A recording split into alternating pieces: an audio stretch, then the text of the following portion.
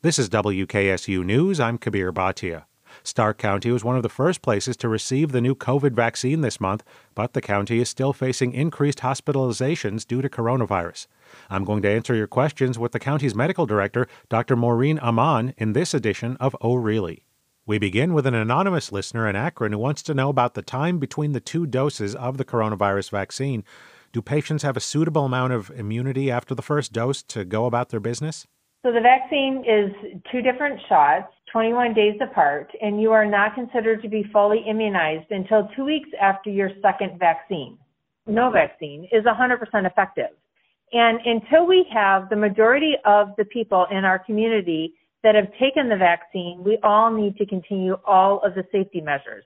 So can people gather during the holidays after the vaccine after one shot? No, that's not advisable at this time because, again, you have to have both doses of the vaccine and then wait another 2 weeks for your body to respond after that second dose for you to be considered fully immunized. Until enough people in the community get the vaccine, we need to continue all the safety measures such as wearing a mask, washing your hands, social distancing, and not gathering with people outside of your immediate home.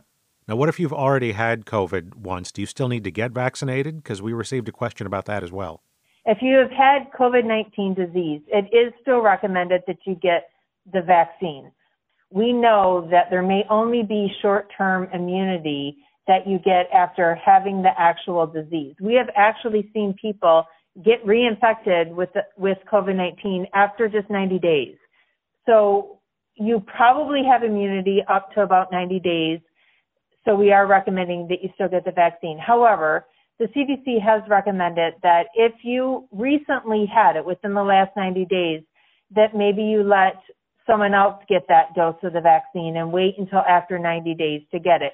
There's no contraindication to get it within 90 days of you getting coronavirus disease, but it's just you already have some immunity. So if you could let someone get it who doesn't have any immunity yet and then take it in the second round. Our next question is about testing. Joanne Griffin says a relative of hers received a 15-minute COVID test, and she asks if such tests are reliable and if they're available and where. There are 15-minute rapid COVID tests. Those generally tend to be the rapid antigen test, and they are not as sensitive or specific as the gold standard, which is the PCR test that is done through a lot of hospitals. However, they are quicker, and there is utility in them if they can be rolled out on more of a mass scale. So the more people that are tested, the more reliable, the more we can trust their results. There is a high false positive and false negative rate with those tests. Even with the best test that we have out there, the PCR test, at certain times during your illness, you have up to a 20% false negative rate. So the real issue that we should discuss is what do you do if you don't feel well and you go and get any type of COVID-19 test and it says that it's negative? Should one still go about in the community and like they have a normal cold? And the answer to that is no, you should not. If you don't feel well at all, even if you just have the sniffles, and like a little sore throat, you really should try to stay away from other people because even if you have a normal, regular cold that you get, a seasonal cold, you could pass that seasonal cold on to somebody else, and then they're going to have to go through the same thing thinking, do I have coronavirus? Should I go get a test? Do I get a test? Do I have a positive test? Do I have a negative test? So it really is everyone's personal responsibility that if you don't feel well in any way, you need to stay home and you need to distance yourself from others. And that's what I think we've all been doing this holiday season. So hopefully next year will be completely different.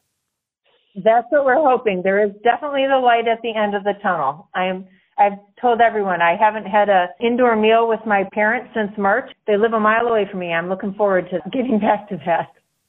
Well, let's hope so. That's Dr. Maureen Ammann, Medical Director with the Stark County Health Department. If you have a question about coronavirus or you want to read up on past question and answer sessions, you can visit the Coronavirus 411 page at WKSU.org.